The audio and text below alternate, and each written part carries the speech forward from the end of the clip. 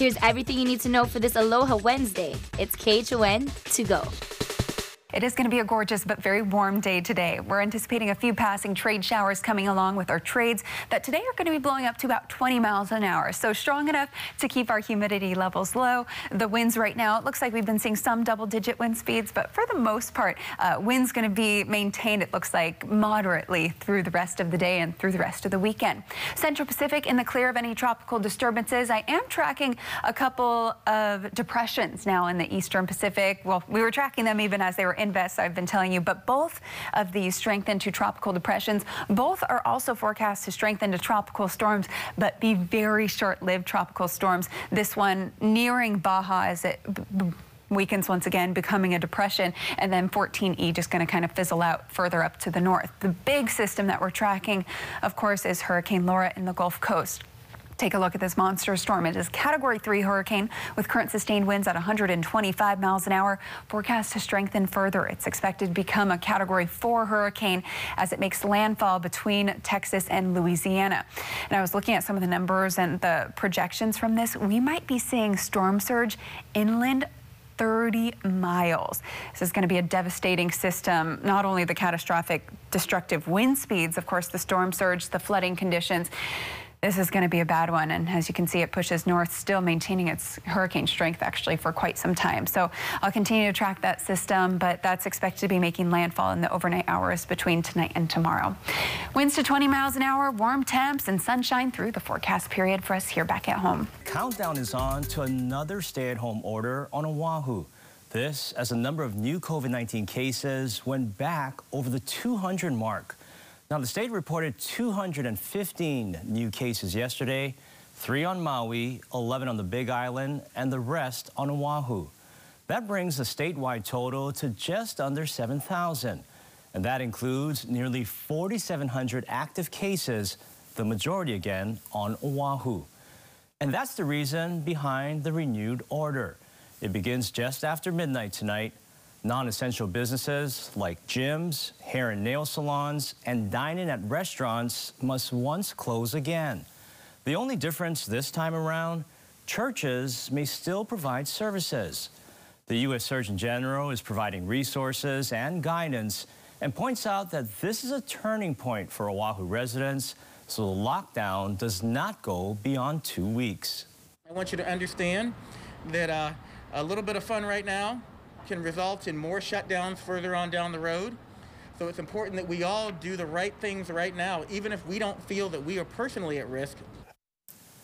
The U.S. Surgeon General adds that combining the shutdown with additional testing, contact tracing, and quarantine capacity is a good way to stop the surge in cases.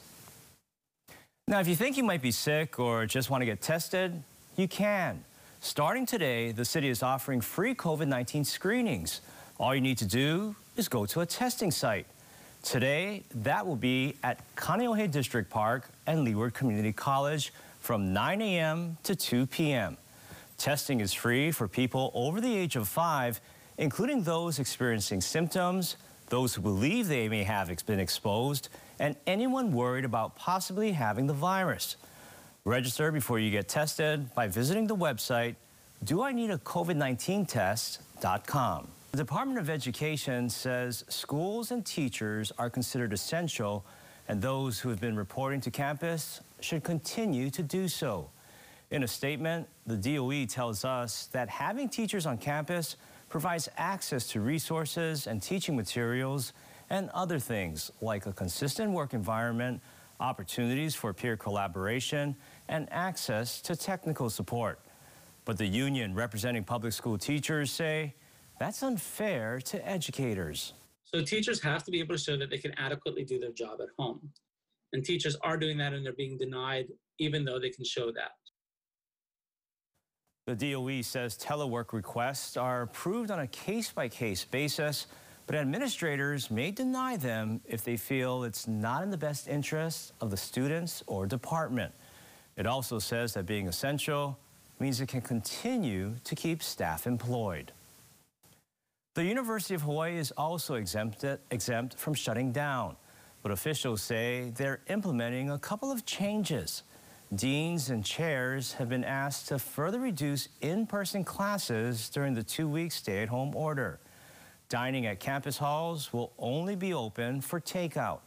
And Hamilton and Sinclair libraries will remain open, but staff will likely be reduced. Meanwhile, no mask, no ride. That's the new policy for the bus and the handy van. Passengers not wearing a mask cannot board the bus or handy van, and if they take their mask off while inside, they could be kicked off. The city says a transit supervisor or HPD may be called for assistance if a rider refuses to comply with the rules. The policy goes into effect on September 1st, but the city says bus drivers will be giving riders a 7-day grace period to ensure that they're informed of the new restrictions. Amid a COVID-19 outbreak at OCCC, 2 of the largest unions in the state want the director of the Department of Public Safety out. HGEA and UPW are calling for the immediate removal of Nolan Espinda. Nearly 300 inmates and staff members at the jail have tested positive, and workers say not enough is being done to protect them. Conditions under which they work in, it's inhumane. They've been working 24, 36-hour shifts. They're doing it to help each other out. They're doing it out of loyalty to the department. We're asking the governor to call for the resignation of Nolan Espinda. We have not seen anything positive coming from the director's office, and it's time that he step up or step out. In a statement, the Department of Public Safety says it will continue to engage in ongoing discussions with UPW to resolve concerns expressed by employees. Meanwhile, Hawaii Island police are asking for your help finding a murder suspect. Take a good look here. Authorities are looking for 26-year-old Dwayne C.J. Corey Wallace Jr. of Puna. Yesterday, police found the body of a man on North Kalani Road in Mountain View. They say the man, identified as Peter Grammer, was shot. The Mountain View man was pronounced dead at the hospital. Police have now opened the murder investigation. Wallace was last seen driving a gray-colored Toyota 2-door sedan with the license plate HLN 184. If you see Wallace, please call Hawaii Island Police. Later today on Lanai, there will be another free produce distribution. Now, this will be happening from 2:30 to 3:30 in the county parking lot. Cars may begin to line up at 2, and bags will be handed out on a first-come, first-served basis.